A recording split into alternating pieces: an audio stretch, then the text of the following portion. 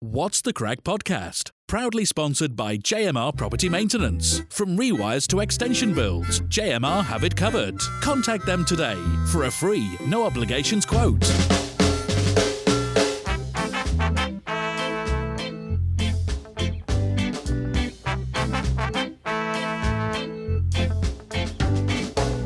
Good evening and welcome back to What's the Crack podcast in proud association with JMR Property Maintenance and the Rialto Plaza here in Cov.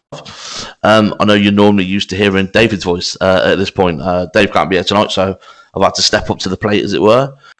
Joined tonight by our special guest co-host, Ben Wood. How are you, mate? Yeah, really good, thank you, mate. Thanks for having us on again. Bit of a step up this week. Seems to be stepping up every week. Mate, it's what we try and do over here. We've got a guest tonight that we've been looking forward to speaking to for a while, and hopefully you guys do as well.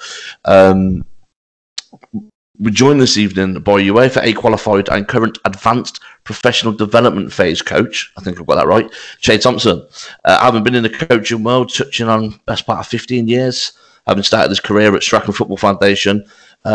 He's now at the City and he's now here with us tonight. How are you, Chay? Yeah, good. That was a fancy title. I don't think I'm that important, that one, but yeah.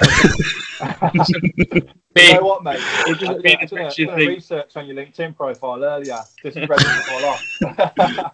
But I'll take that. It makes him look more important. That. Cheers, lads. Thanks for having me. Looking forward to it. Mate, more than welcome. You know, you're very vocal and you speak to City fans, and a lot of our listeners are Cov fans as well. So you've got a great story as well. You know, with all our listeners, we'd like to go back to the start. And we know that you're a Cov lad. I only found this out today. We went to the same school. You're a Woodlands lad. That's right, yeah. That's right, yeah. Ellis House, personally? West. Oh, you were one of those ones, were you? The West one. Oh, poor lad. You got put in one of those little special houses that they started halfway through. I was in that one. Yeah, good times, some good memories. That's where it's all started off. It was good. Yeah, and you had a couple of ballers in your school team, didn't you? Yeah, got lucky enough to play with Cyrus Christie. I always mentioned to him that I captained him for 5 years as well. I was in the school team, so I always put that one in. Obviously, had a fantastic career. You know, I didn't think he'd go on and do and that's just down to hard work and what he's doing for himself. And Luke Lee, he was another one. Mm-hmm. Again, went into the professional game really late, and another one who's doing really well. So hopefully he keeps progressing and doing well. So what was your football background then, Shay, as a child? So kind of, you haven't played professionally, no? But I mean, you must have played at a fairly good level with the players you've just named. I was, yeah. I was okay. I never really had the mindset to go on, being honest. A lot of people when I speak to say I could have gone on, but I never really had the mindset. And I sort of used that to the players I coach today about how important the mindset is to go on in the game. Cyrus had it. He never went out. You'd never see him drinking when he went out. He would be so driven to be a professional footballer, and that's what ultimately gets you to the next level for me. Was coaching your passion then, Pat, from the off? It wasn't. It just sort of fell into me. I left school with not many GCSEs, not really knowing what to do. Ended up doing a sports course because I was into sport, obviously into football, into Coventry City. And then I ended up, like I said, getting my qualifications at college, and then I ended up falling into it. And the journey I've been on, I can't really look back really, because I've had a dream always to be at Coventry City, got involved in coaching, and I'm strangely enough here and still there. So Yeah, 100%, mate. You mentioned, we touched on Woodlands and playing with those lads. You know, we touched on the fact that I went to Woodlands as well, and you're on about that mindset. There was a lot of kids that I went to school with that really could have went on and done great things in other games as well. You know, you will know lads that would have played professionally rugby, cricket, other sports, athletics. But it's that mindset, and I think that's what's so important, especially the age group that you look after at the minute. And I'm sure we'll go into this a bit more depth later, but it's a real sort of make or break sort of time in a player's career, isn't it? Yeah, as in 16 now, yeah. Yeah. Well, yeah, massive. You know, they either go one way or the other. You know, I think what they get now, players in the academies, they get so much support and help and guidance. Whereas, you know, going back 10 years ago, we wouldn't have had that coming out of school. You know, you get sacked from a building site or get sacked, you don't get support on your next journey. You're off in the big wide world when now players, when they get released, you know, the support that goes into them and making them go on to something else or helping them and the support because of the what's gone on in the past, I think, is massive now. So yeah, they do get a lot of support, and obviously we didn't have that 10 years ago, rightly or wrongly. But I honestly think I wouldn't have gone on to what I did if I didn't have the setbacks, and I had to stand on my own 2 feet and carry on and kick on. So yeah. Going back to your own career, did you play Sunday League and stuff as well, knocking around clubs? Yeah, I was always around, in the A League, growing up at Coventry. John Bryan minor league. Actually, I grew up playing in that. He's actually my granddad, believe it or not. Was he? Wow. Yeah. So he was the caretaker at Woodlands as well at the time. Yeah. When he passed away, they named the league after him because he was one of the chairmen of the league. So I ended up playing that, and when I was 18, it was weird that I had actually never won the John Bryan Coventry minor league cup. So I joined a team that could win it. We ended up winning it under 18, but a lot of people look at me and go, "Why are you playing for Dunlop? You should be playing on for the Neaton." But something I wanted to do for myself, really.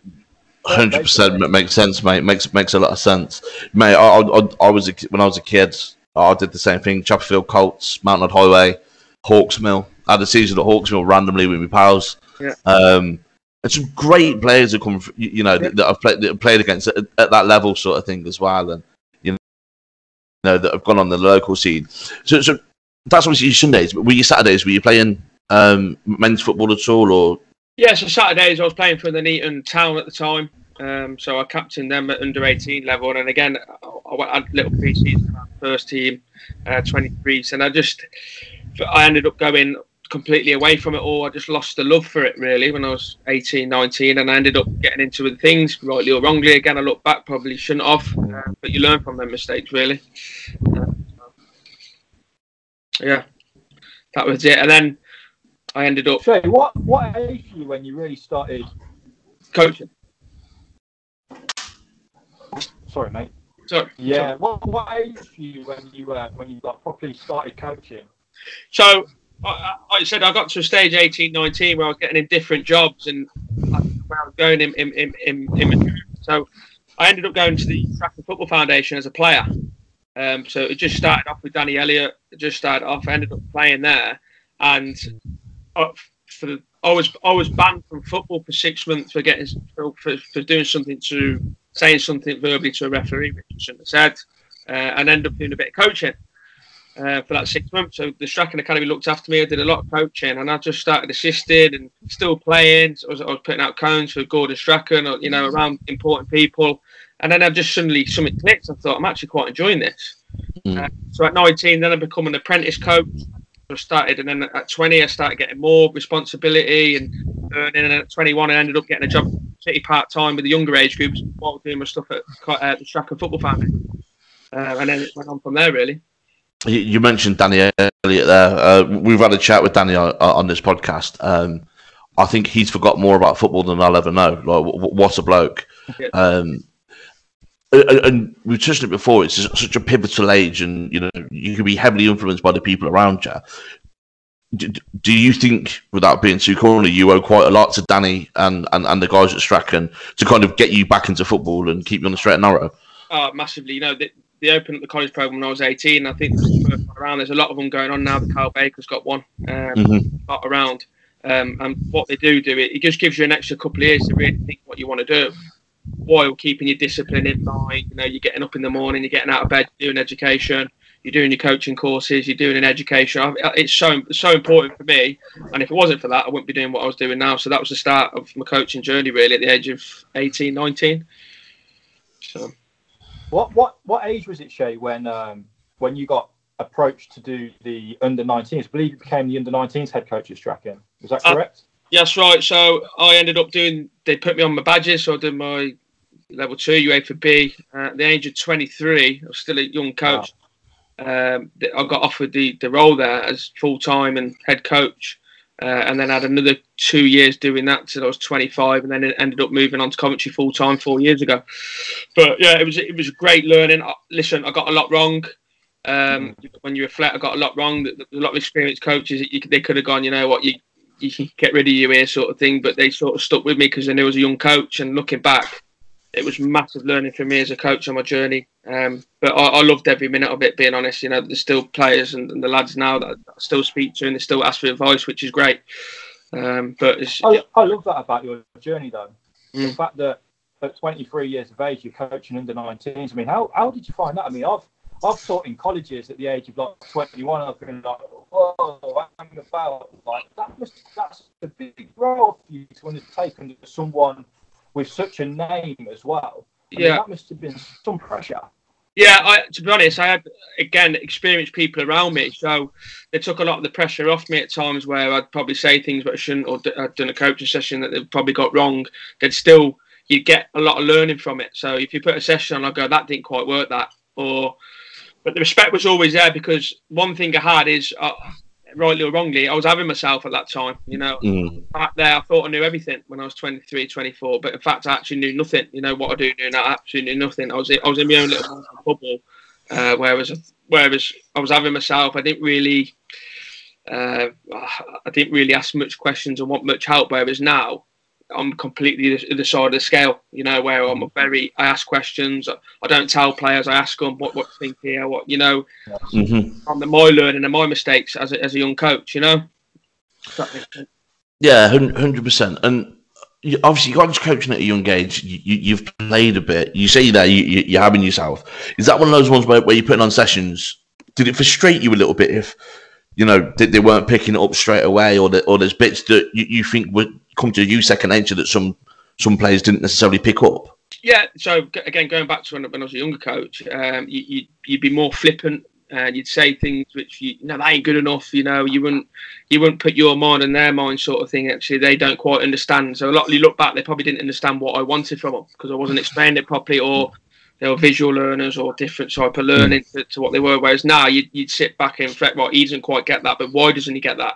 There's got to be a reason why. You've got to break it down. You might have to sell it to him a little bit differently. So every player is different. Whereas before, it was demanding, it was standards, it was this, that, and the other. Whereas now, you've got to understand everyone's different. So I might, for example, Neil, I might start hammering you because that's what gets the best out of you, where Ben might be around the shoulder. You've got to understand the person and who you're dealing with, and that's massive. Whereas going back again 10 years ago, I probably didn't, you know, if that makes sense. Whereas now I'm very skilled in connecting with people and players, really. Again, I think personability has to be something that has to be taken on as a coach. I remember as a kid, I had one coach that, and I don't know if you know him, being local, you may do, Roy Slade. I've known Slade years, and Slade was of the adage that I'll show you how to do it. Because if you see me doing the doggies, you see me doing the hard work, you then can't turn around and say, well, I'm not going to do it, because with all due respect to Slady, I think he's 78 now or something stupid. He's knocking on, but he's still fit as a fiddle. He's still doing it, you know. And if you see, you know, as a player, you're stood there and you're like, well, fucking hell, if he's doing it, I've got it now, haven't I? Sort of thing. Is that something that you've ever sort of implemented? Yeah, like, to be honest, I always go back to if you go back to your school teachers in your day or your coaches as a younger coach, it's all about how they made you feel, not how much they know. And that's something that I've always took with me now. They don't really care how much you know, or how do you make that person feel? And your best school teachers, your best coaches growing up in any world of life, it's how they made you feel foremost as a person. And you take that. I see a lot of myself in your coaching standard, Shay. I know we spoke before Neil obviously came on, but obviously I went from coaching to teaching.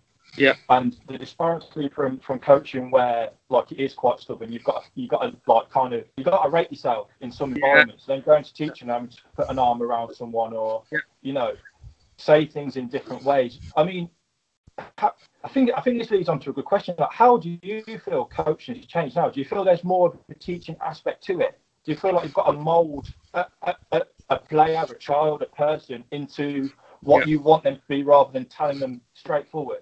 Yeah, I think there is times where you got to be demanding. There's times last season, where we have been demanding on the players because we feel as though they've dropped the standards, and you've got to pick them back up. But yeah, it has changed, and I think it's changed for the right reasons, because society's changed and people have changed. I think that's the first thing. You can't, you know, if you're constantly going in and you're telling players off, or you're shouting at them when you're being demanding, you know, they'll just switch off and it'll lose all its credibility.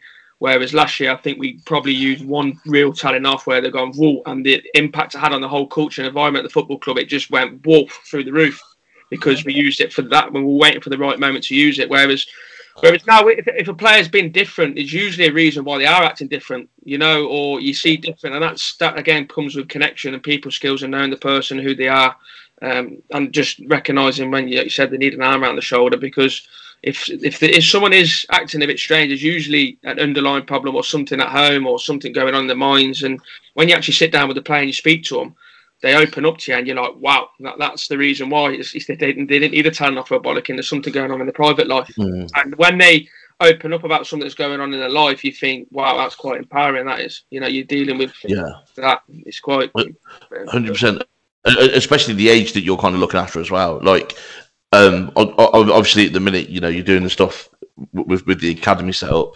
And the development setup at Coventry, and with Strachan on, you know, a lot of those lads are at that sort of youth level as well. So, mate, we all know ourselves what we were like at 16 to 19. Didn't know your ass from your elbow half the time. Didn't know what was going on. So, that's got to have its pressures. I think one thing that I kind of wanted to touch on, you hear old pros now talking about when they came through the game, and when I was a lad and I did my YTS and we had to clean boots and we had to do this and we had to do that.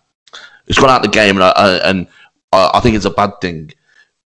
Can you see the benefits of those sort of tasks that those guys had to do back then now? Absolutely. And you speak to people like McSheffrey, Doyle, and it made them the people they are today. And it probably kicked them on into their careers, and they'll tell you that, you know, having to clean senior boots, having to do jobs. Now, don't get me wrong, there is an element where we do that. You know, we don't just go, oh no, it's all fluffy, because it's not all fluffy. Because at the end of the day, you're preparing. You're preparing them for life and world challenges where it is tough. So we don't go, oh no, we'll do that, we'll pander to you. There is an element where, but not as much sort of thing, if that makes sense. Not much, but there is still now. You're tied in the changing room. You get that done. That's your job. Right? Your job's on footballs. You make sure they're pumped up and they're cleaned every day.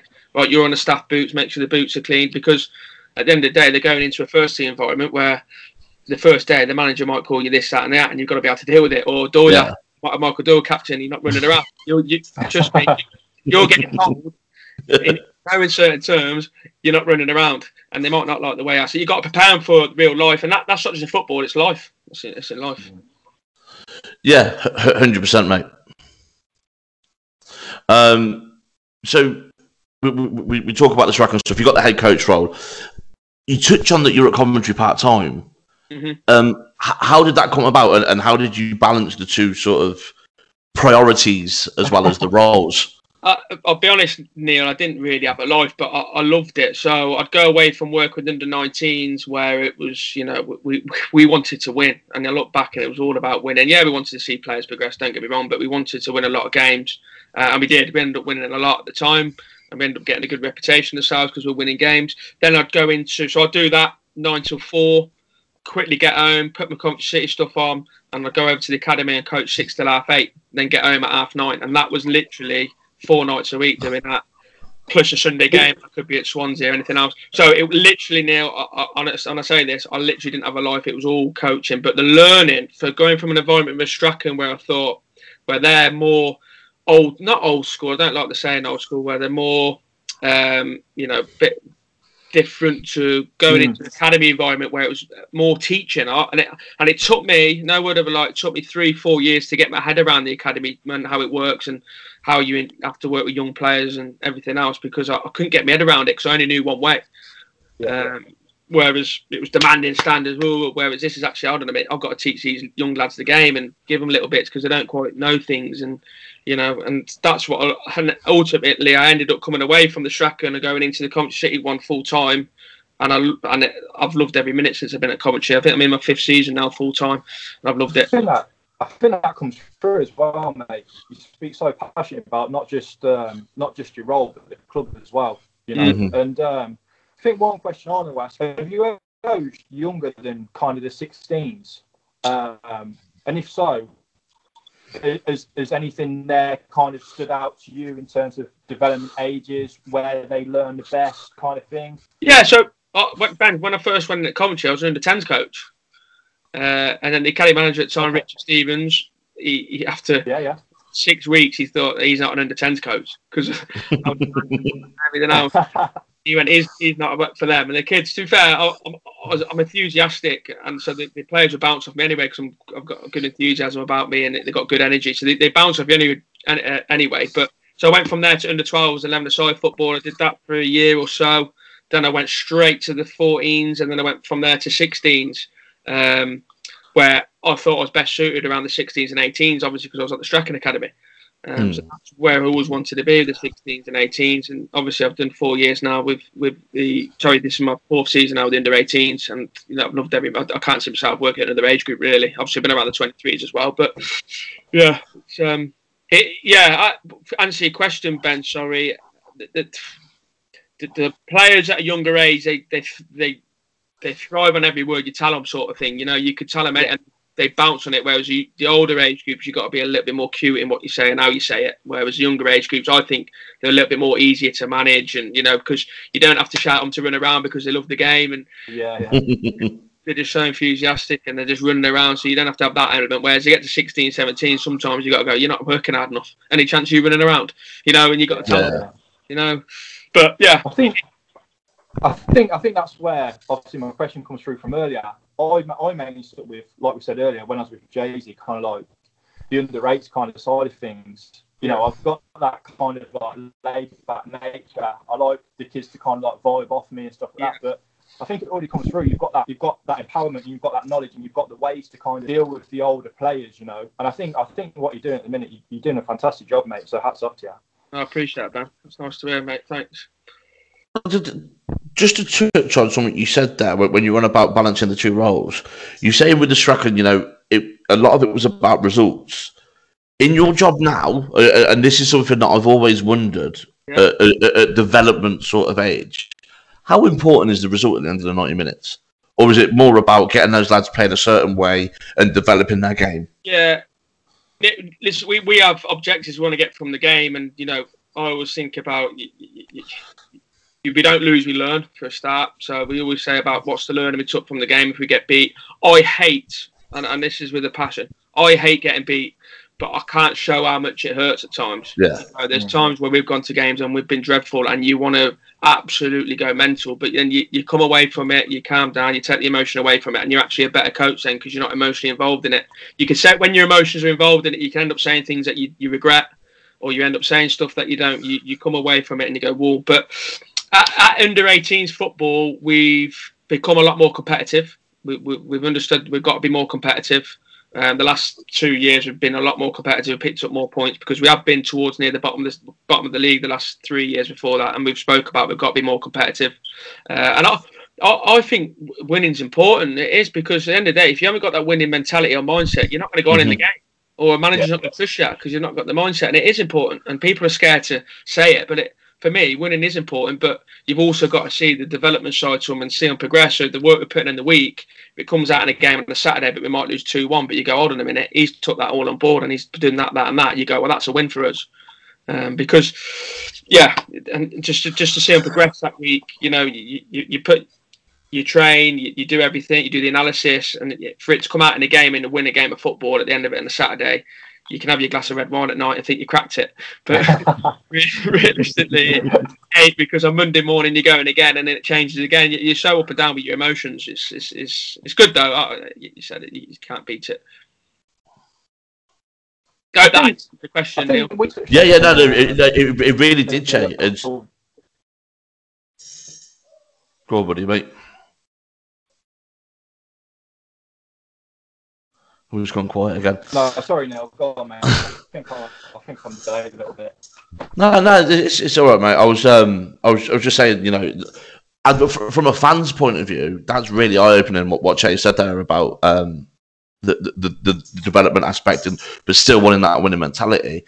I suppose another thing that kind of I've looked at is obviously your main role, Chay, is to get players ready for the next step, under 23/first team. But how often does it happen where you can't name your side because you don't know what the under 23s are doing, or you don't know what the first team's doing? That's got to be infuriating, surely. It is. We've had we're prepared for a game. We've had players taking offers on the Friday before a game on a Saturday, and you're going, oh my God, here we go. And it's just you learn as you go on and you become more experienced, you learn how to deal with it better. Whereas before you'd be a little bit more flippant and going, "Oh, here we go again." But we've gone to games, we've gone to places where we know with the time we've got out, we're going to get beat. So you got to look for goals and challenges and what we want to get from the game, because we've gone really young. So say the 23s are took 6, 7, 8, 18s players, we go brilliant. Great for them, because they're going to get stretched. They're going to get stretched and find it tough. So it's going to be great for their learning. And then we're going to take the 16s off the 16s coach, and it's going to be great for them because they're going to get stretched. And at the end of it, some of them surprise you and you go, "Wow, I didn't expect to see that from him." And you always get something from it and you go, "I didn't expect that." And it just gives you a little bit more, of that. But it is, well, my job's to get them in the 23s. So if I've got two 17s and 4 18s playing, the 23s are not playing for me, great. And that's why results, you can't be heavily involved on results, because that could happen. Whereas you've got to say Crystal Palace, they've got 25 scholars and 20 23s. So they've always got the strongest squads in the 23s, strongest in the 18s. And they haven't got many getting in the first team. Whereas a club like Coventry, we haven't got the best budget. So, we run off a lower budget. So we've probably got 15, 16 scholars, and we've probably got 10 under 23. So some of the first team go down to the 23s, and some of the 23s go back down to the 18s up to 23s, if that makes sense. So it all, and I think it's quite fluid. I think it works because everyone's getting stretched, Mm. including the staff, and it works because you all come together and you all want to buy into what you want to do, and eventually get players into the first team. To be fair, that kind of links to a question I was going to ask you a little bit later on, but it's kind of linked in perfectly. And it was the playing style within the club. Now, I've always looked at the England setup, and had discussions how I think England should be, and I've always said that there should be someone sat at the top who says, right, from first team down to under 16s, you play 3-5-2, for example, but you have a certain style of play. You have your identity within that nation/club. Is that something that happens at Coventry, where Mark Robbins sits at the top and says, well, this is how we play in the first team. I want the 23s to do the same, 18s to do the same, so that there is that fluidity that you can just interlink between the sides? There is a club and playing philosophy that the academy links to. So we've got the academy one, which, from the age of 8, 9, 10, obviously it's diluted down a little bit, simplified a little bit better. But as they work up, the playing philosophy all links all the way through to under 18s and go on to the 23s. But what I've loved the last 3 or 4 seasons, because the football club, since Mark Robbins has come back with Eddie Boybash, I've actually, as a coach, enjoyed mirroring what the first team do. So we played the 3-box-3 formation at times because we've watched the first team do it, and we get clips up of the first team because they play such a lovely brand of football. We can actually now start looking at Liam Kelly, right, and showing our under 18s, look, this is what he does, showing the right centre half what Dom Hyam does. This is how they play out from the back. Why have they gone a bit longer this time while they're getting pressed? Yeah, brilliant. So we get clips from the first team and we show them our lads, and we sort of all links in. Mm-hmm. But as in the top, obviously at the top, obviously the most important thing is for them to get 3 points on a Saturday, where it's a bit different for us. So their focus is predominantly on the first team and what they need to do, because that that's what the focus is. But we do, as the academy, we do take clips off the first team and how they played, or we might show them a goal or might show them a set piece. And because, like you said, it's since the Gaffer and AD come back to the club, it's been exciting, and everyone's enjoyed watching the brand of football, which I certainly have as a fan. Yeah, 100%. It's a lot better than, I won't name names because I don't want to throw you into the bus with people who may have employed you in the past, but it's a lot better than some of the stuff that we've watched over the years. You touched on the fact you wanted to get into Coventry as a coach at some point. How did the full-time role come about? And I'm guessing it didn't take much consideration. Yeah, to be honest, and the academy manager, me and Richard Stevens, we actually clashed quite a bit, because me as a young coach, again, going back, thinking I knew it all, I used to quite challenge him quite a bit, and looking back, probably a lot of times, I'm thinking, how's he put up with me that by then? We used to clash quite a bit, and whereas he taught me a lot, Rich Stevens, at the time, but it was strange because the Strachan Foundation were sort of expanding, and Dan went his separate ways, and I went off to Australia at the time, and I did 6 weeks in Australia, and I had a random phone call of Rich saying, look, full-time roles come up with the 12 to 13s, are you interested?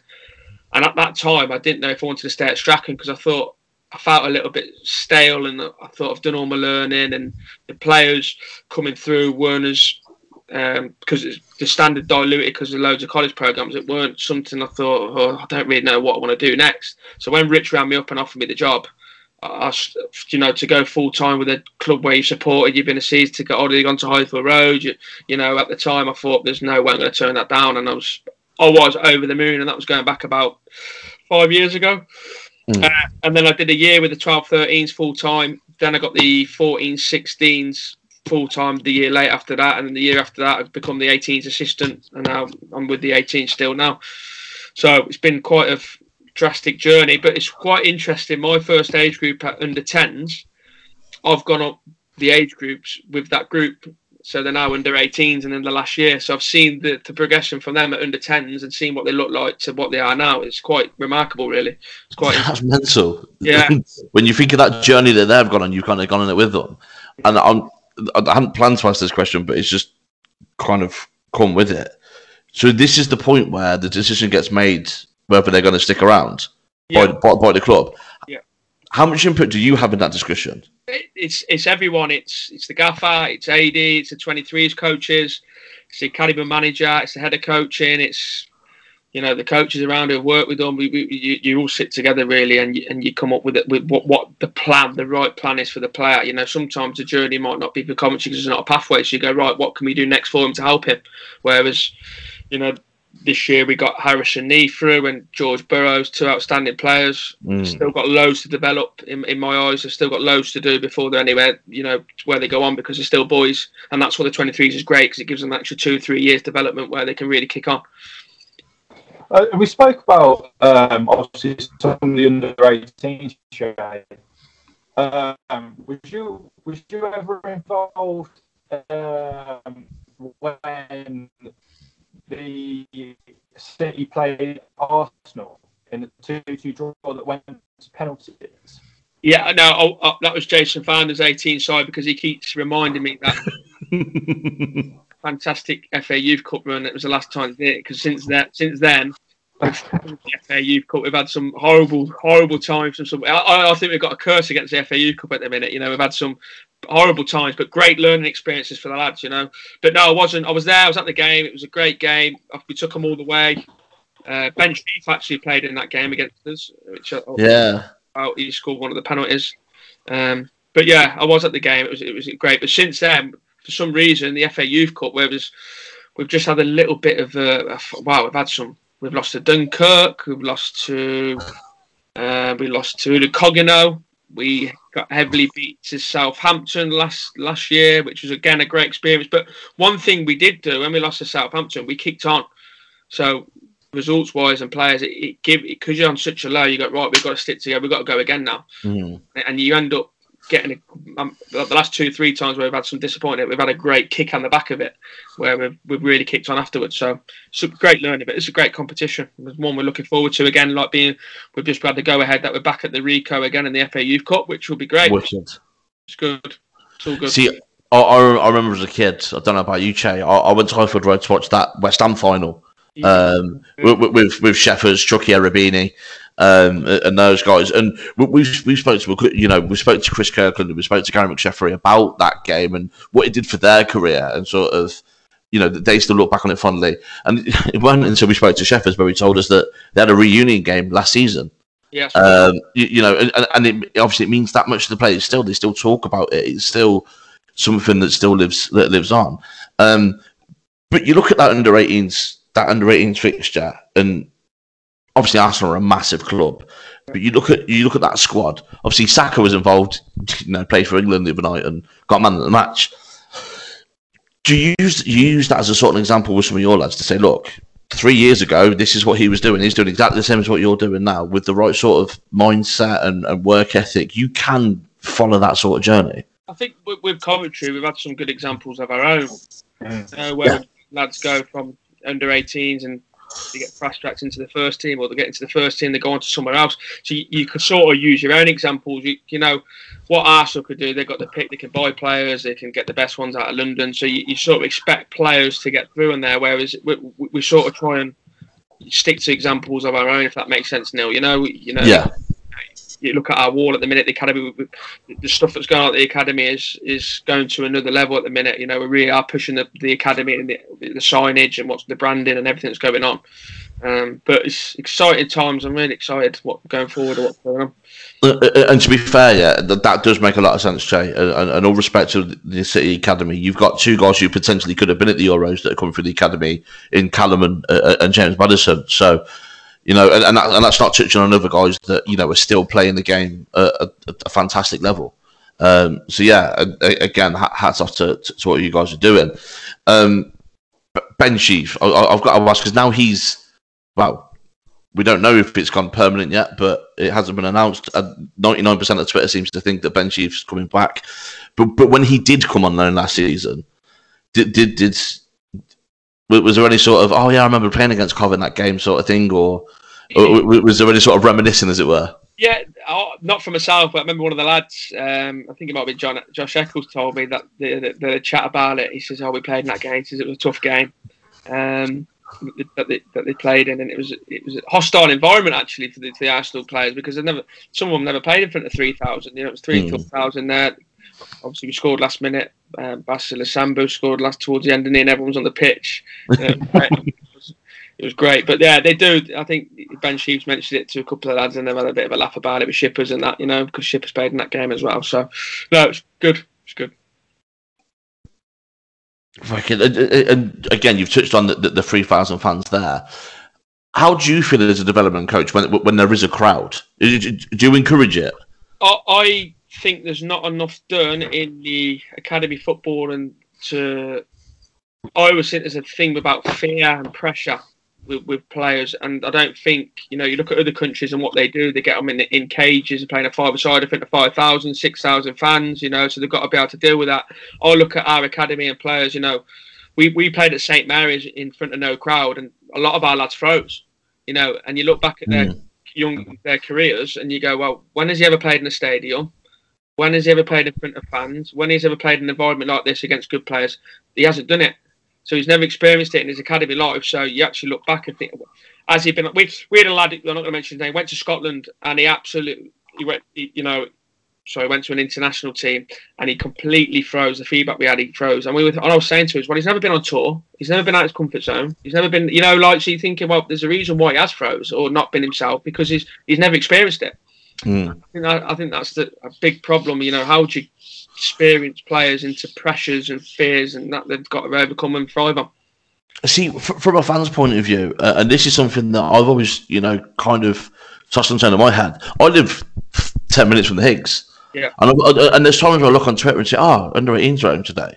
Should I go down? And then you think, but would that put a downer on it for the lads? You know, if there's 200 of us stood on the side, is that too much pressure, or is that welcomed by the coaches? Do you know what I mean? It's one of those things that you want to do the right thing as a fan, because you don't want to scare the lads that are potentially going to be playing for your club in 5 years' time.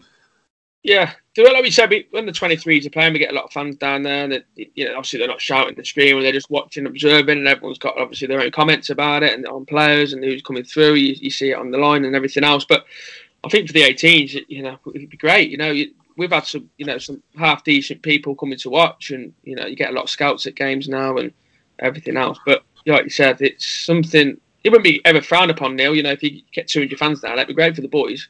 They're all buzzing, you know, because they're coming down to support us, you know. But yeah, you do get the same faces there. Same faces that you see and you speak to and you say hello to, because you know they're always there supporting and they're saying good things and positive things, which is great. So yeah. Well, personally, I'll bear that in mind then, mate. Because like I say, I'm round the corner. I'll definitely have to come down and see some of the lads in action. Woody, you still there, pal? Just making sure you've been a bit quiet, mate.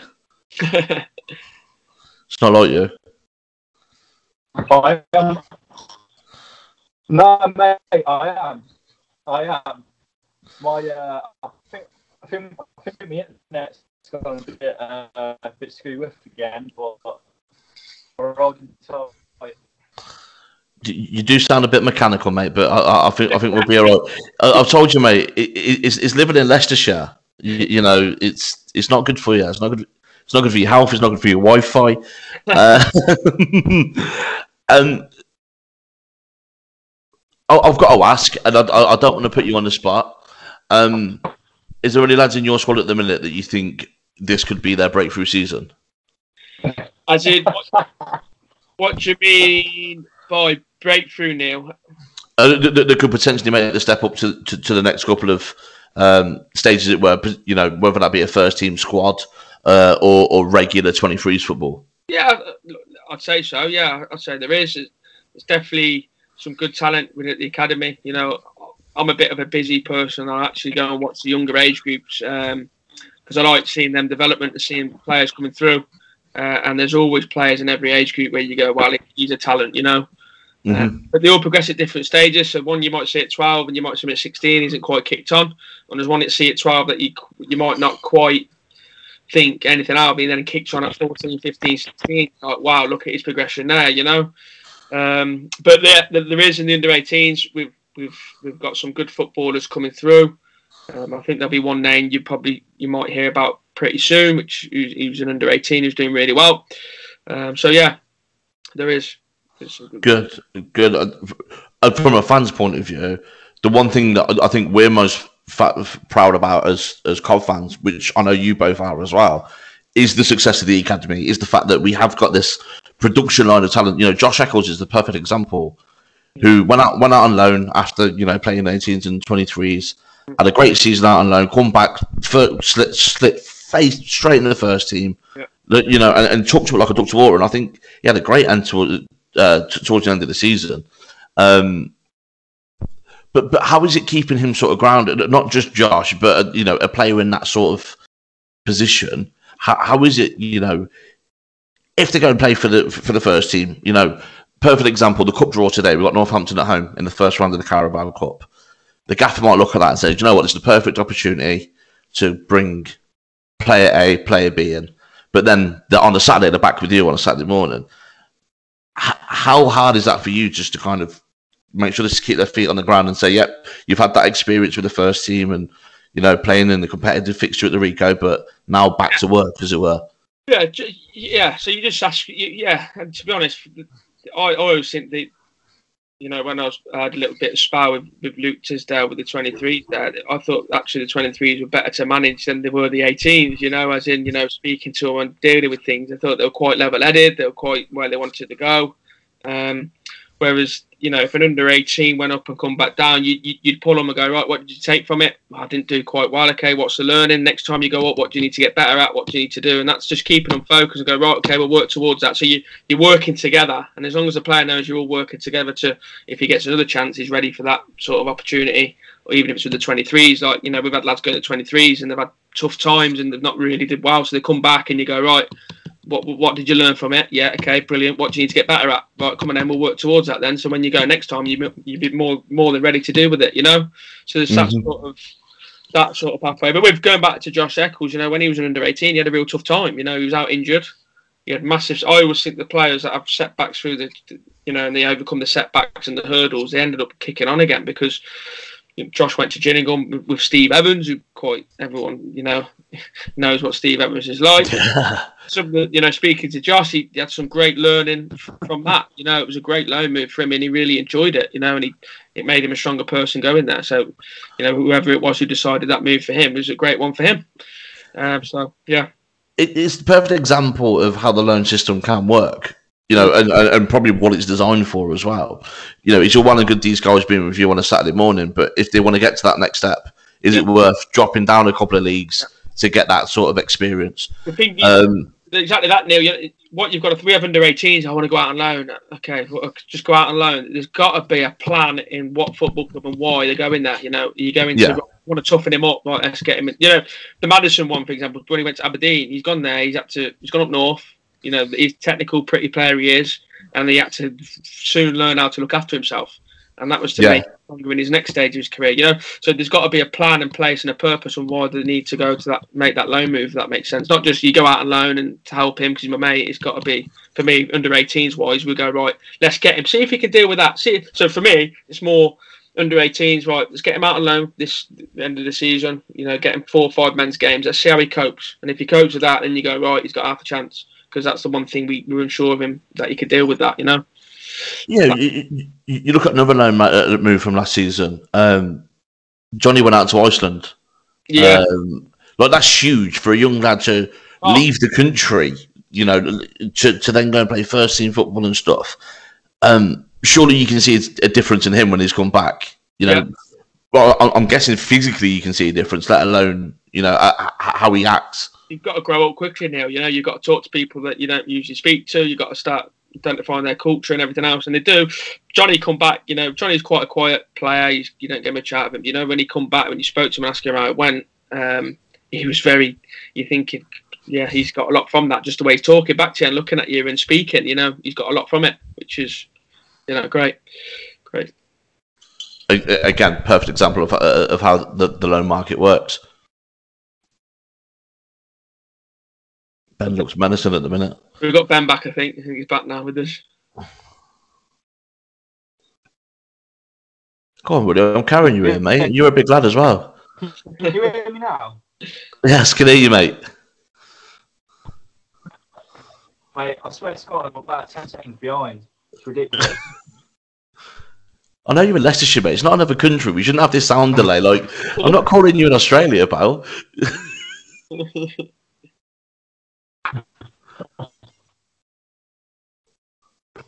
Mate, honestly, when this goes out again, I'm going to get absolutely tortured for my Wi-Fi. Absolutely horrific. Mate, don't worry about it too much. We touched on the loan thing there, Chay. We'll let Ben catch up in a minute. I always see some clubs that we look like affiliates. You hear that banded around a little bit. Obviously, we had a couple of lads go on loan to Gloucester last season. And then, you know, we always seem to have conversations with Mikulova. I know we've signed a couple of players from Mikulova and clubs like Tamworth. Who identifies where a player goes out on loan, especially at that age? Do you have a role to play in that? I don't really know first team. I don't really know what goes on that level because obviously that's a different apartment. But I think with the under 18s, it'll be more, you dip into your contacts and you speak to people you know, or the academy manager might know someone, head of coach, and go, do you know him there? Yeah, okay, I speak to him, say we've got a player for him. And that's how it works at our level. I don't know if it might be different with the first team. Sure, I've not really spoke to him about that. But yeah, that's what we do with the academy lads, really. Does your phone go off quite often then with lads locally? You know, yeah. There's a strong non-league sort of presence in and around Coventry and Warwickshire. You know, clubs like Spinks, Coventry United, Topswood. You know, that have got good setups. Especially with lads that get released, you know, you get a lot of lads, what do you think to him? And we go, yeah, but you want to help, you know, that's who I played for, you come from, you know, Spinks is in the Coventry United, you know, they're the sort of clubs, Copswood, you know, you want to help them because that's where ultimately we're nicking our players from at a young age. So you try and help them out as well. So, no, they're great football clubs and they're all doing well where they are. Wicked. And What's the Crack podcast? Follow us on social media for all of the latest news, releases, and giveaways. At What's the Crack PC. The one thing that I've always wondered about coaching, and it's quite relevant because it happened today. So fixture release day happened today as we're recording this. At what point do you sit down as a coaching staff and look at the fixtures? Do you break them down into like groups of 5 and say, right, we've got a 5-game spell here. We want to get 15 points, or do you look at it across, you know, the whole of the season and think, well, we can write off a couple of games there because we know that X, you know, there's things going on in the background that could affect it. And how wide does that discussion go? Would that be a whole club discussion? Yeah. So at under 18s, you want to see the player led sort of thing. So we'll go, right, these are our first 6 games. What do you think will be a good point tally and where we've successfully, what do you think wouldn't be as good, you know, sort of thing, you know. So we set our 6 targets out. Then you go 6, say we play 6 games.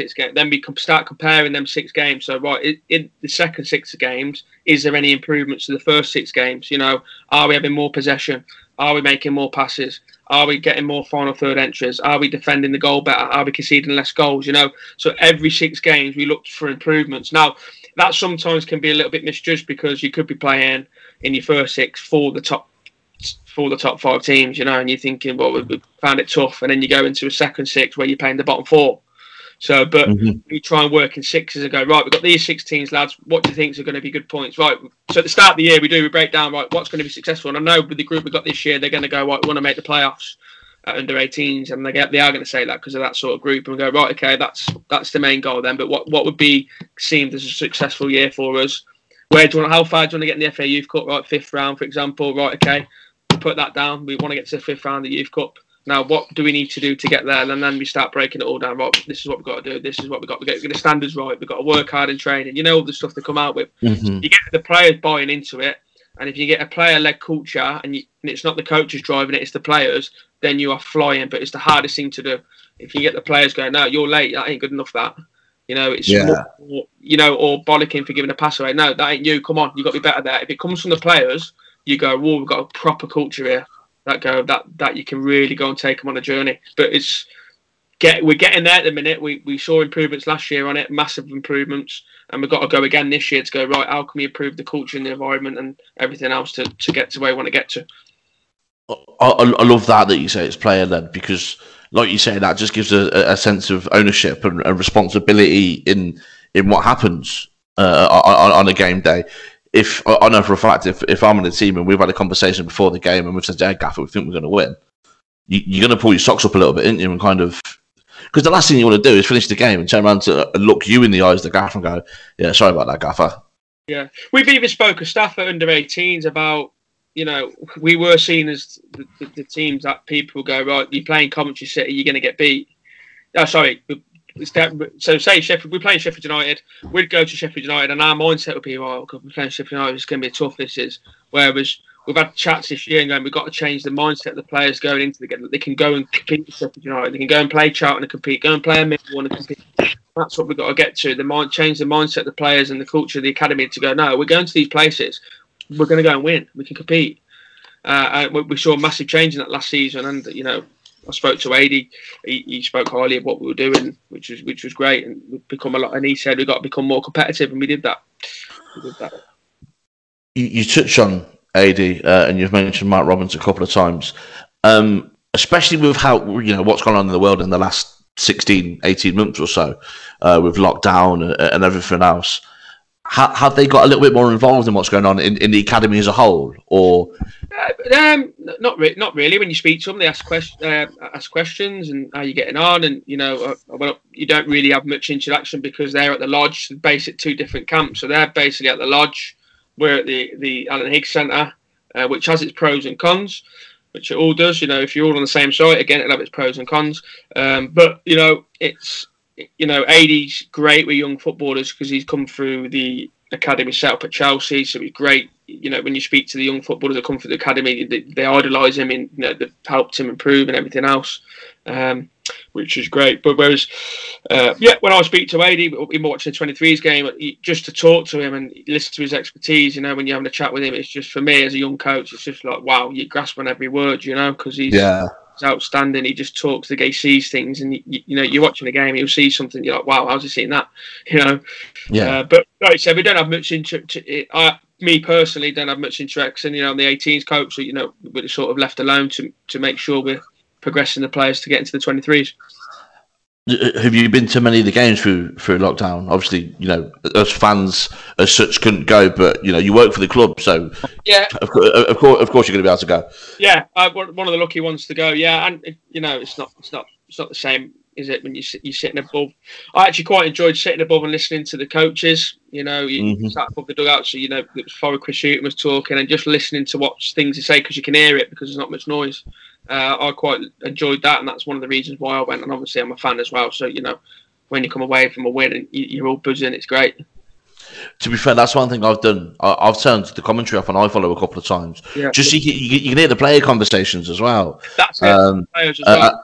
And it's amazing that you don't hear that on a Saturday because of that buzz around the ground. There's times now where I'm thinking I'd love the under-18s to be in that because we always speak about they don't talk enough. And again, they don't talk enough. Look at the talking that goes on in training and in the first team training and everything. And you're like, how can we get them to a game where they're sitting there and going, look, that's what it looks like? Because young players, they don't know what it looks like, and it's not. You got to talk more, and they don't know what to say, or they don't know. It's not they don't want to talk. It's just they don't know what to say or they don't quite understand it. Whereas if they went through games and they understood what people were saying to each other, they'd learn a lot from it.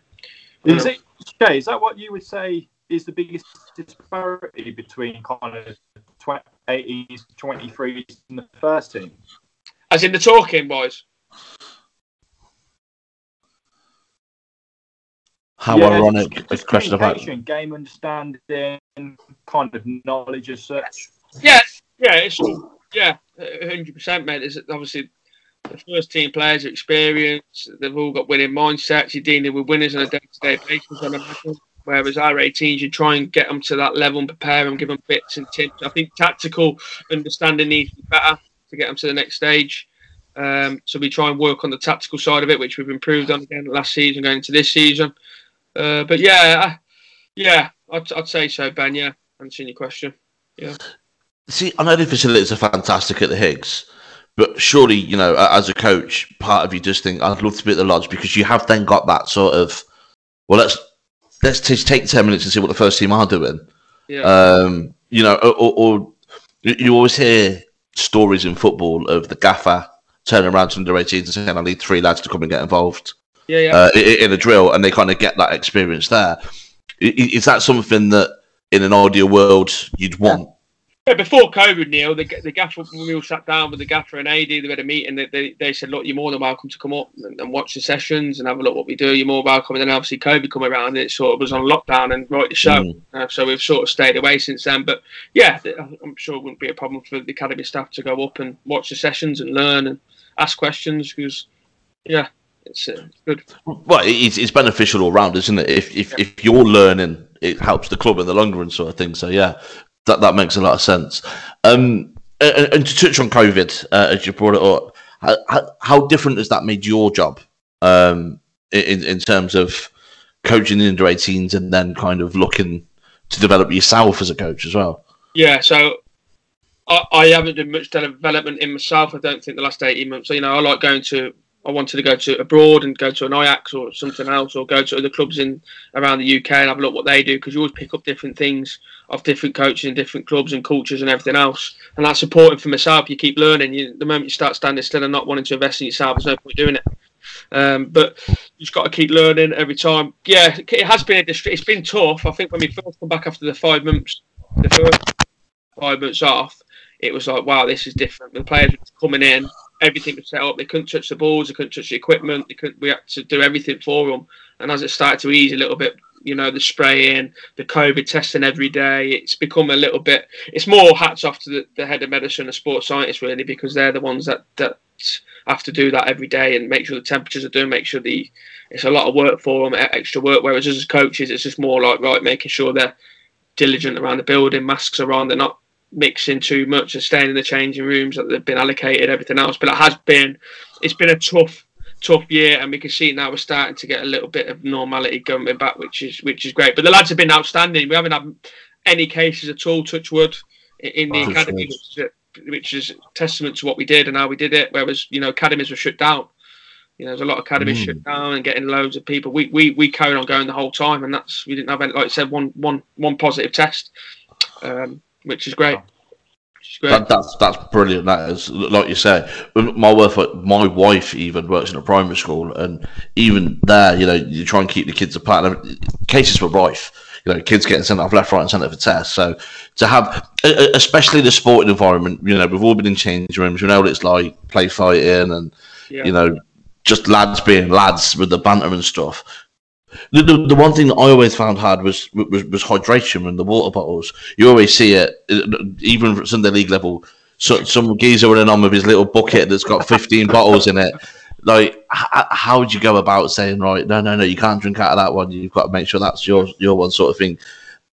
Yeah.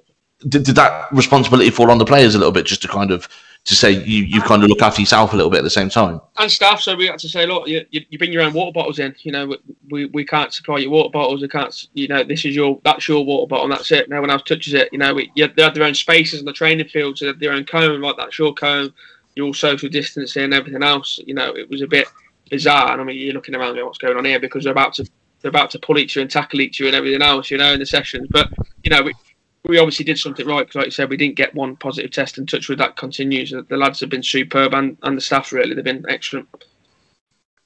Yeah, obviously, COVID permitting, you said obviously you want to travel abroad. So, what kind of coach would you say that you want to be or aspire to be like as such? Is there a foreign manager that you kind of like, or is it what you are now is perfect for what you want to be? Yeah.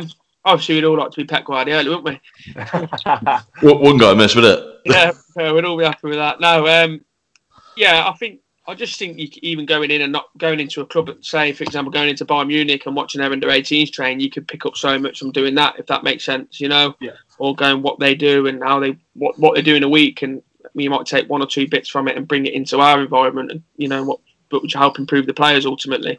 But no, to answer your question, I'm really happy at academy football. I've got no intentions of going anywhere else. I love developing players. There's nothing better. There's no better feeling than being on the grass working with players. You know, everything else that comes with it, yeah, okay, it's part of it. But once you're on that grass, every problem in the world goes away. And you just work with them players and you're helping them improve. And then you start seeing improvements on a day-to-day basis. For me, there's no better feeling. And that's ultimately why I do what I do, because to see them grow as people and players is something that I love doing. I love that. Yeah, no, that's mega. To be fair, I seen you tweet the other day, mate. It's been 5 weeks since you've been on the grass once ago, and you had the picture of the grounds, mate. As a fan, I looked at that and I got goosebumps. I was like, that, you know, and I want nothing to do with coaching, but I looked at that and just thought that just looks mega. Just to be able to, like you say, put your boots on and just. 2 hours of your day where you just everything goes out your mind and you're going, right, bang, this is focus now. This is work time. And it is, and it's sad. People think you're sad, you know, people, but for me, for myself, there's no better feeling. No better feeling.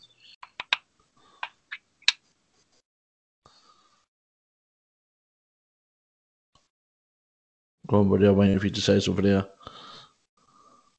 Sorry, mate. No, yeah. I think what you just said is absolutely bang on, mate. You know, there's nothing better, and like you say, you absolutely love your coaching, and it's very clear you've got that connection with the players as well, and they're enjoying what you're. I mean, it's just hats off. You know, the whole COVID thing, getting back on the grass after 5 weeks. What's your intentions now? I mean, obviously leading into the summer. Where is it you start with the boys? Obviously they must be coming back in pretty soon. Yeah. What's kind of the initial stages? Well, they're back in Monday for testing. So we have a look if they've done the off-season programme to what they should have done, and they come back, see if who's done it and who hasn't. Some of them say they do it and they haven't. Some of them log it and say they've done it but not done it to the best. So they're all different, and you just got to put up with that. But yeah, they come back Monday for testing. Or the whole weeks for the season have already planned out what it should look like. So we looked at it today, week 1 to 7, what all the weeks look like leading into games, pre-season games. We've got some great pre-season games coming up. We've got Tottenham away at Spurs Lodge. Wow. We've got Wolves. We've got a mixture. We've got going to Wrexham. We've got Cambridge. We've got Luton. So we've got a good variety in the programme. So it lets them excel at everything, really, you know. And then that should make us ready for the first game, which is the 14th of August. But from now to then, it's just getting them fit as strong as they can, start embedding tactics, start embedding what we expect from the culture and the environment, and then, you know, go from there, really. It's going to be a good learning year because we're very young. So there's a lot of young 16s coming through that are now 17. So we're a younger year this year, whereas last year we were older. You know, we were going to games where we were very second year heavy, where this year we're going to be a lot of first year heavy. So it's going to be a massive learning year for the players. They're going to have some tough times. They're going to have some times where they're not playing, times where they're out injured, and it's our job as coaches to help them and pick them up and help them improve, really. You touch on the 16s, 17s, 18s. So would you say dependent on the ages you got through, dependent on the type of play you got through, that that pre-season program, so to speak, or the off-season program, changes with each year that kind of develops as such, or is there a common goal each year? Yeah, so it does change every year because you learn from mistakes you learned from the year before, so you make it better. So this season, pre-season, we think is stronger. We didn't play a men's team last year, which we didn't think we should have. Whereas this year we're going to play a non-league men's team in the pre-season. We thought that would be good for the lads. They've got to go and play against men. Whereas young kids are going to play against men. You're thinking, what, they're going to get so much from that. Because predominantly a lot of them will go into non-league and that's where they're going to end up, the majority of them. It does change year and year. And every year I've been at the club, it's got better and better because you learn from the previous year from mistakes or things that you didn't quite get better at, improve on. So, yeah, it's good. Yeah. I think one thing I would say, and I really hope this comes across, mate, I can see you're chomping at the bit. Like, the way you speak, and obviously I'm having a FaceTime sort of conversation with you. I can see it in your eyes. Whenever you talk about it, you can just see you're chomping at the bit to get going again. Yeah. And for my football club, that's amazing, because it means that the future of my football club's in safe hands. You touch on that you don't want to kind of, well, I say you don't want to, but you're happy where you are. Yeah. But should someone knock the door and say, right, Chay, I've got a first team gig for you, surely you got to consider it. At this stage of my life and where I am, I don't think I would. I think if you ask me in 10 years' time, I think with the role we're in, as long as you keep producing players and making play, you're in a safe role where, for example, I worked with John Dempster, who was the Mansfield manager. He ended up being a Chay manager, got the first team job, lasted 3 months, as a first team manager. And when he reflects on his time there, the amount of things he reflects on, he's so honest. And for me, just to speak to him about, what went on, he thought he was a little bit inexperienced. If he went back in, I know from the learning he's done with me for 2 years and the learning he's done, if he went back as Mansfield manager now, he'd be a successful manager. Mm-hmm. Just by his reflections and what he got. I didn't get this right, like the things that he says. But I think I'll get to an age where I probably think, right, I'm ready now to have a crack with it. And, I've got ambitions in myself, which I want to do. I'm not going to go, right, I want to be Compton City under-18s coach for all my life, because that's not, I'm ambitious. I want to, there is a stage where you do. But at this moment in time, I'm really happy doing what I'm doing because I still think I've got loads more to learn at that level, if that makes sense. Yeah, 100%, mate. And obviously the most important question, when that time comes, are you still going to be a tracksuit manager or are you going to suit a boot up on the sideline? I've been asked that so many times. Depends who it was for and what the situation was. I'd have to say tracksuit. At this minute, tracksuit. Yeah, over that, or you go Pep Guardiola and just look cash. Just doesn't mess up that, does it? I've never seen a geezer look so suave on the sides of the pitch. When Mancini at the minute. Those grey suits, by the way. Oh, how are they pulling them off? Fair play to them. We've got our. I'm looking forward to tomorrow. We've got our scholar induction day at the Rico, and I was had to put a suit on earlier, and I was like, I'm not really. You say me this. We've all got to put suits and that on, but. Looking forward to getting back to the Rico. I've been there for 3 years. So, funny enough, I was up there 2 weeks ago. I won't disclose what I do for work because I don't want people to know where I work. But I was up there for work and had a little look around, and I got the goosebumps just driving in again. Just pulling into the car park, just like, I'm back here again, and got a little sneak peek of the pitch, and it was just. Block 18, just open it up, let me get back in, just let me just get back and watch some football. It's all I care about at the minute. I just want to watch some football. That's what, I've got in trouble over the years in some things I've tweeted or said, because I'm a passionate fan. I'm like, well, I'm a fan. I'm not tweeting as a coat, I'm a fan. And you sometimes get, because I'm so passionate, you love the football club, you like me now, and I'm a supporter. I go to games and I don't see myself as a member of staff. I'm a fan. And when you get beat, it hurts, and you got to take your fan cap on, and you go into work the next day, and you put your professional cap on, and it's hard for me to balance it at times, and I have got myself in trouble with things I've said before, but no, it is great. It is. I was just saying, it's got to be hard in the WhatsApp group, isn't it? As a fan, when someone's dropped the clanger on a Saturday, you just want to get your phone out and be like, are you sure, pal? Yeah, there is times that you go, yeah, it is because you know I'm a fan. You know, I grew up. You know, went to my first game at Ifield Road against Man United, and I'll never forget that. It's just walking down with your dad at Ifield Road and seeing that, and then you just suddenly love the game, and then I got season to get the Rico for years, and you know, I wouldn't have thought then I'd be doing what I'm doing at the club and being involved in it. But so I'm appreciative to what I do. Really, I'm lucky because I know a lot of people want to do what I do, but so I'm lucky. 100%, mate. I love that. I love that, Chay. You know, it's you can tell as well. Like I touched on what Neil said, you can just tell. Like he's so passionate about the club.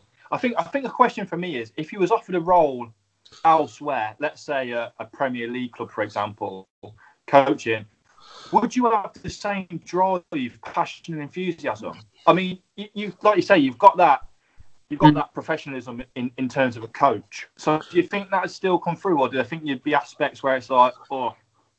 Good question. I've actually, it's a good question, that Ben. I've actually, people see me as, I think in the outside, he's a fan, he's one of these, this, that, and that. But I'm actually quite good at what I do as well. I'm not just a fan, you know. And I think there might be a stage in my career where you're thinking, right, I've got to go elsewhere now to really kick on in what I want to do. Not be known as Chay, Coach Chay. He's a Cobb City fan. He loves the club. He's passionate. He's been here for years. You know, there will come a stage where, you know, right, the time is right. I've got to move on now. Or, you know, the commentary might go, right, we want to move you on. You don't know. You know, that time. But yeah, I think at this moment of time, I love what I do. I've thought about what you've just said, Ben. There is times you think, oh, this would have. And it would be a different challenge, you know. For example, if I went to Aston Villa, for example, you know, it would be a different challenge itself. I wouldn't have the same passion as I would being involved wanting the first team to win, because it wouldn't be my club. But you have the development and the passion to develop players go on in the game. I get my buzz from seeing a player go and play in the Football League or play in the, you know, that's what you get your buzz out of, you know, or playing in the first team. I don't think it doesn't matter what club it's at. I think if you still see players that you've worked with playing the first team earn a career at the game and you've helped them that 1%, yeah, that's what you do it for, I think. I've always looked at players that have played against, I mean, I won't mention any names at this current moment in time, but I always see players play against their boyhood club, so to speak. So putting it in a coaching perspective, let's say you went across to Villa and you had City in the cup or something like that. How would that genuinely make you feel? I mean, you must feel some passion towards the City, and you've got a chuckle in there, Chay. I don't think. I just think you're professional and you get paid to work for that football club, so you be professional. Yeah. You know, I think I couldn't answer it because I haven't been in that situation. But I think, you know, the badge. Someone said to me that badge is Velcro. It comes off. You move a club. You put another one on. That's it. You're still working for what you do. But I know that's as a coach's point of view or an employee. But as a fan, Coventry City will always be there. Yeah, that's the equivalent of, because I might come back to the week and I could be a fan again. You know, fan again. You know, so that's the equivalent of, you know, having to wear a Villa shirt for a bet, but you wear your Cop shirt underneath so it doesn't touch your skin. So just do something like that. That's made me chuckle. Like, I remember feeling dirty. I had to buy a Villa shirt 2 years ago for Secret Santa for work. It was someone leaving around the same sort of time, and they were like, "Oh, Neil, you're the only one that knows him." I was like, "Yeah, he's a massive Villa fan. Like, can you get a Villa shirt?" I was like, "No, I can't. I can't do it." I even went into, so I had to go into the Villa shop at Villa Park. Oh, I feel dirty saying this. And even then, I was like, is there any way you can make it come up on my bank statement or something else? Because I don't want it to say that, but just something. And then I actually paid the woman an extra £5 to carry it and put it in my car because I didn't want to touch the bag. So I literally didn't want anything to do with it at all. But then, I'm not being funny, I know football. If Villa approached me now and said, "You right, Neil, I know you're not a coach, mate, but do you want to come look after our under-23s full time?" Yeah, of course I do, mate. Give me the tracksuit on there in a heartbeat, sort of thing. So, and look, football's a fickle game. You touched on it yourself there, Chay, with your man at Mansfield. Fantastic at his job, but 3 minutes down the line, someone decides it's not quite right. I'm sure there's times with the gaffer at Gov, you know, there's times where he's probably possibly been looking over his shoulder thinking, "Oh, well, I haven't won for 2 or 3 games here. I know what football's like; it's quite fickle." So where you are somewhere that's comfortable, it just makes sense to kind of stick around. You know, it's not broke, don't fix it. Yeah, true. Not exactly right now. Yeah. With your career aspirations, Chay, sorry to put in, with your career aspirations, where do you see yourself fully heightening yourself to? I know you said you didn't want to go into management until kind of was like, you know, 10 years down the line. So would you say that is in your long-term career progression? I mean, where does that go? Do you want to stay in coaching for the rest of your life, or? I do. I do want to stay in coaching the rest of my life. I don't see myself doing anything else. I do, you know, like I said, I love being on the graph, but I also love working with people. And you know, like you said, if you can affect that 1% in their career and help them in some way, you know, it's no better for me. There's no better feeling than seeing someone kick on. So I do want to stay in coaching. There's loads of roles involved in coaching now. You know, there's absolutely, and again, in 10 years' time, there might even be more. There's just so many roles there. There's individual coaches, position-specific coaches, there's technical coaches, there's tactical coaches, there's position-specific coaches, there's individual learning coaches, everything now in these big clubs. They've got throwing coaches, set-piece coaches. The list goes on. So I don't know where that would be, but like I said, I have got aspirations in one day, and I don't know when that one day will be, in being in a job where 3 points matters. Yeah. You've got to win a day. And I think for me as well, like the way you speak so passionately, not just about our football club, but in terms of the game as a whole.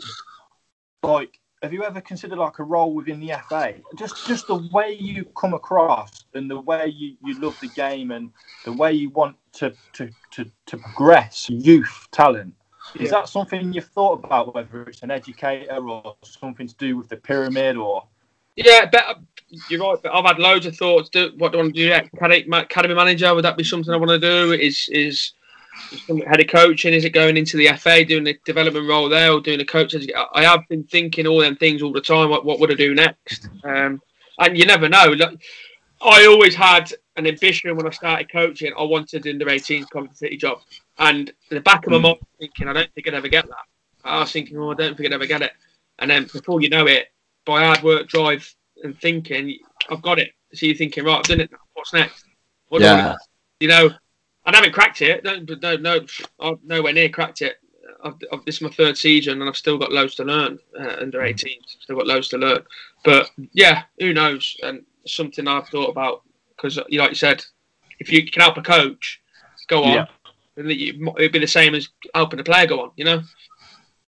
But, yeah, 100%, mate. One question I've got to ask, because it's quite poignant at the minute: is football coming home, Chay? I have this debate with my mates all the time, sitting in the pubs and everything else. Portugal won it that time, being stubborn, hard to beat, this, that, and the other. I remember Greece in 2004, horrible to watch. Horrible, but we're not good to watch, and we're not great to watch. But what we've got, we're strong defensively. We've kept, I think we've conceded 1 goal in the last 9 games in all competitions. And I just look at it and I'm thinking, you know what, if we could beat the Germans, if you look at our running and we get to a final and you're playing a France Italy in a one-off game, who knows? At Wembley, with 60,000. Yeah. Like, if we could beat the Germans, and I think we can by watching now, I think we could beat them, because it'd be a different game. And I think we've got players, the team that we've got, I think we've got players setting up better for counter-attacking football, not dominating the ball. So to the better sides, I think we'd actually be better. You know, when you got Sterling, Foden, Grealish running with the board and carrying us up the pitch and being hard to beat, I think we've got a chance. I really do. This is a weird question. Do you enjoy watching football? I work with coaches, Neil, who actually have told me they hate it. I'm really sad. So I'm really sad. So I'll be watching every single night a game of football. If it's non-league, League 2, League 1, Championship, Premier League, Champions League, I'll watch every single game what's on the telly. I'll watch it. I even like going to watch games, League, National League, just to have a look, you know. But I watch football all the time, and the learning was watching Italy the other day and I was thinking, bloody hell, look at the way they press, look at the way they're playing out, look at that. You know, like, yeah, they've got top players to do it, but you always take little bits from the games all the time. All the time. See, that's the point I was kind of implying. Do you sit there with a notepad and pen, or do you sit there with a beer in your hand and enjoy it, sort of thing? I do like a beer. I do like a beer. There actually have been times where I've seen something, I thought I've got to write that down. Yeah. I have write something down, or if I'm at a game myself, if I'm watching a live game, I always have a notepad and pen with me, or take my phone, you know, take photos of certain things, because it's just more for myself. It's not I'll go back to Coventry and go, fuck, Italy have done this, we're doing this, because it's confusing. You know, they might just little glimpses and tips, and this is what they did, or you know, it's having real clarity in what you want is the hardest thing as a coach, and I think it's took me till now to realise what I really want and how I want my players to play and how I want them to be. It's took me 9 years. It took me 9 years to having real clarity. Whereas before, an idea would come in my head and I'll go, right, let's do this, and then the players are all confused. You know, having real clarity in what you want and what your coach wants to, I think, is so important. So important. I really like that about you, Chay. Really, really like that about you. In the fact that I think a lot of young coaches out there feel they've got to have that philosophy straight away, whether they're coaching an under-6s team, an under-8s team, an under-12s team. And it's not that easy. Like you say, we've touched on it earlier in this podcast. You've got different players that need different needs all the time. So your philosophy is constantly changing. It's like you said, with watching Italy, you could pick up something there straight away and go, right, I'm going to try that with my under-12s. But you've constantly got to adapt and change and just do things in different ways. So I mean, your philosophy must have changed hundreds and hundreds of times as a coach. You know, I know you're not in there. Ben, I did my A licence, right, and we sat down and we had to present our philosophy, and I was like, "What's a philosophy?" I went to Woodlands, mate. What's a philosophy? People are coming in and talking about their philosophy, and I'm going, I haven't even got one. And I remember presenting on my A licence my philosophy to some like top people in the game, and going, I don't really believe in what I'm doing, saying it, because it's not me. Whereas that was 3 or 4 years ago. But then as time goes on and I've started coaching under 18s, you're thinking, right, this is how I want your team to play out from the back. Why? Well, I don't want to go, this is how we play out from the back, because if the opposition change how we play against them, we've got to change situations. And I always say the players are the objects. You know, if he stood there, where are you going to move now? There. Okay, yeah, superb. If you stood there, you stand still because you can get the ball there. You know, it's all changes so much. And as long as the players understand clarity, but what you've got to have them, they've got to be free. They've got to go on that pitch and they've got to be free in their mind. They can't be robots. Oh, they told me to do that. Because the moment they start doing that, I think you don't get much out of them. They've got to be free, and that's the hardest skill as a coach. You know, give them so much. So playing out for the week, so for example, we're doing playing out for the back, give them so much, and then it's up to them then in that situation. Why have you done that? Because of that, okay, well done. You know, because you've taught them so much. I know you said kind of like they need to go on the pitch free, and I love that expression. They have. You have to. I think we talked in a group chat the other day, Neil, about kind of something like football is non-recorded and non-competitive up until the age of 10, or something like that now. How do you think the youth model now at grassroots football is affecting the players that you get through up until under 18s, under 23s as such? Is it that they're not as competitive? I mean, you've been in the game a long time. Is it that they're not as competitive? Is it they don't go out freely because they haven't got that winning nature? I don't know. I mean, I've coached myself, and I think every player's got that desire to win. Of course they have. But do you feel like players are being moulded differently now when they're coming through to you? Yeah, it's a good question, Ben. I just think it's got to be. I make my best sessions, and this is as simple as it is. My best sessions, and I know the players thrive off. There's not much learning going in where you go, right, you bib them up straight away, 2 teams. Everything we're doing today is competitive. So at the start of the warm-up, they might be doing relays, competitive, right? And the score carries on to the rondos, 5v2s, right? First 10 passes, 1-0, yeah, 2 years go in. And everything we do, possession, right? 5v3 possession, competitive, and they're in their teams the whole way through because, and they're the best sessions. The players love them. And you do a small-sided game, conditioned, and at the end of it, and it's all buzzing, easier points, easier scores.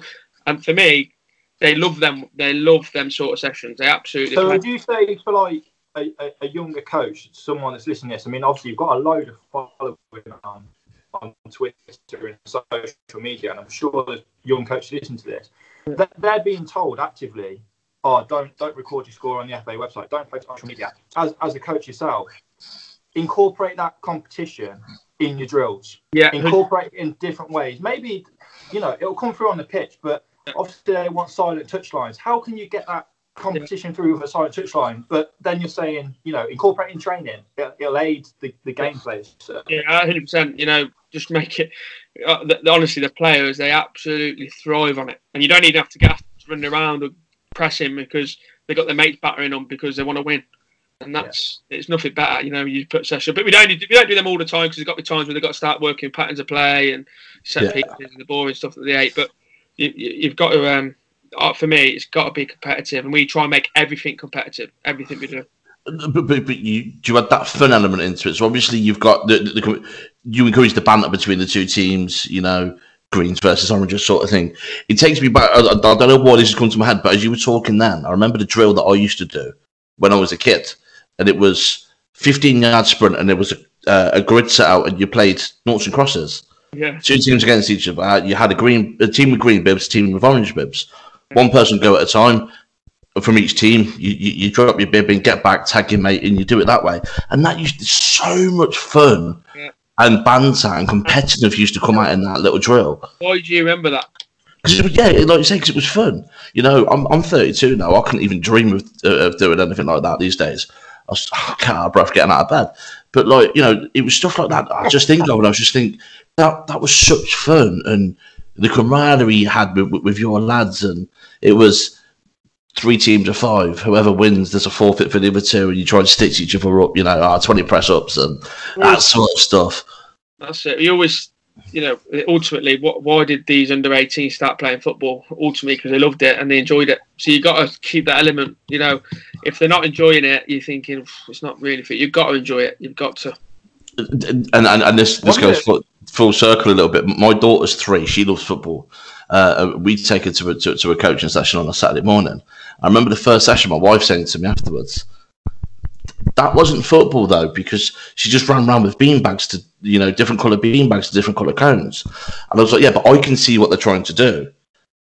It's a case of they've got a football at their feet, they're dribbling, but they don't understand tactics, they don't understand the basics of football, but let them kick a football about while they play a game and make it as fun that way. It's just like, but how are they going to learn from that? So because that's the stuff that embeds, so that when you get to that later stage, 10, 11, where it starts getting a bit more competitive, you still have those basics embedded in your brain to both second nature.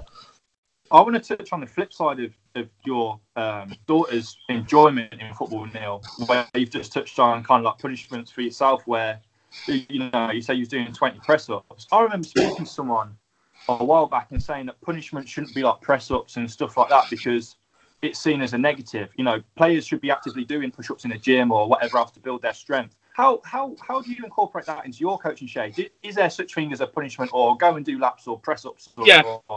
There is, Ben, because it helps benefit the lad. So you got me doing 20 press-ups, for example. You're thinking, right, and then as staff, we might go down with them. No, come on, we'll do 20 press-ups, or because it's helping. You're actually they're doing a forfeit, but it's actually improving them because they're doing 20, 30 press-ups or whatnot. And then sometimes you get the opposition lads who weren't doing it. We'll do it as well with them, and it's like sort of thing. But yeah, it's how much you're allowed to do now. That's the question, With that kind of goes back to the question we were asking before about the jobs and stuff. Chay, honestly, I could sit here and talk to you for hours, mate. But I think I can't let you go. We're all COD fans here. You work at the club. This ain't going out for 2 weeks. Give us an exclusive, mate. You've got to know summer, haven't you? Come on. Neil, I have nothing to do with that. Nothing to do. And to be honest, I don't ask questions. I don't ask questions. We were sorting all the kit out tomorrow, the training kit for the scholars. Beautiful, lovely, absolutely lovely. But that's something that will spread through as a club, isn't it? Because they have the continuation through the ranks, don't they? It's all the same training kit, no matter what level you play at. It never used to, Ben. We used to be different. Okay. Where this year, this is the progression we brought in this year. what the first team are wearing is what the academy are going to be wearing now. So so the first team will be training in navy, and now the under 8s are training in navy. The same. It's all the way through. Okay. So you got the link.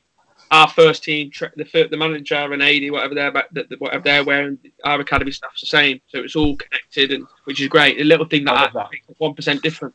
Yeah, I love that. There's one question that I've seen on Twitter that's just come to my head, and Ollie, I'm going to ask it for you. Mark Robbins always seems to wear a pair of grey Nike Air Max. Is that the same pair for like 4 years, or does it just have like 15 pairs of them? We need to know that, Chay. Could you find out for us, mate? I can ask you, Neil. I'll ask for you. Nah, if you can, mate, because to be fair, I think the admin's getting a bit annoyed because Ollie keeps badgering them every day with pictures asking if Mark Robbins wears the same Nike Air Max. On the subject of kit, please tell me we've got a purple and yellow away kit next season, Chay, because that's all I want. That's all I want for Christmas. I have no idea. No idea. Oh, mate. He's not giving anything away, mate. Yeah, it is. I thought I'd lure him to a false sense of security, you know, Bill Pally. I think I might get a little gem, Ultimate professional. Has he seen Joe Willock knocking around the training ground, that sort of stuff? But nothing. Oh, really? Chay, mate, it's been an absolute pleasure, mate. Really appreciate you giving up your time, pal. Man, Neil, I've really enjoyed that. Cheers for that, Ben. No worries, mate. Apologies for my poor internet connection as well, but it pulled through at the end, didn't it? So. Yeah, we'll move back to a CV postcode, Ben, and we'll be all right, mate.